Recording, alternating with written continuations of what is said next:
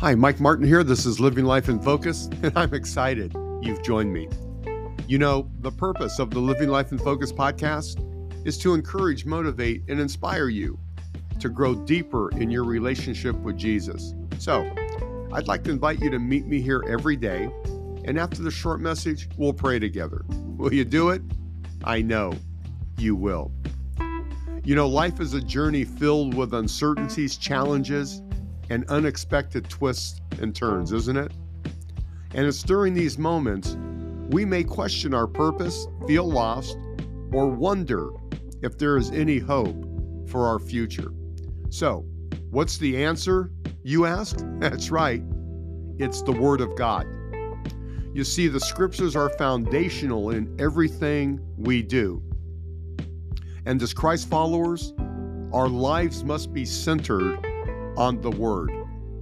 Take a look at what God says in Jeremiah chapter 29, verse 11, and always remember that this is God speaking to you. Here's what he says. For I know the plans I have for you, declares the Lord. Plans to prosper you and not to harm you. Plans to give you hope and a future. As we meditate on this promise, it's essential to remember that God's plans are not confined to our immediate circumstances or the limited scope of our understanding.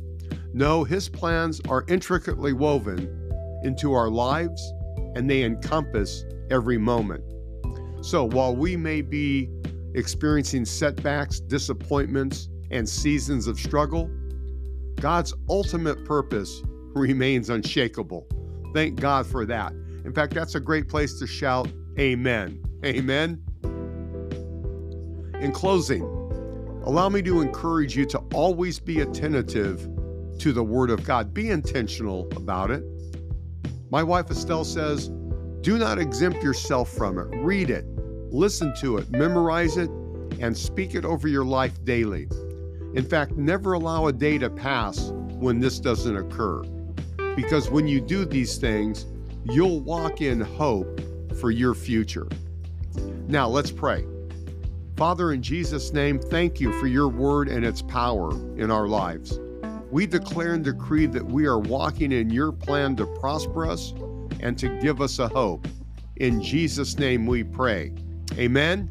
Amen. If you were encouraged by this short message, please consider praying for and supporting our ministry. Here's why.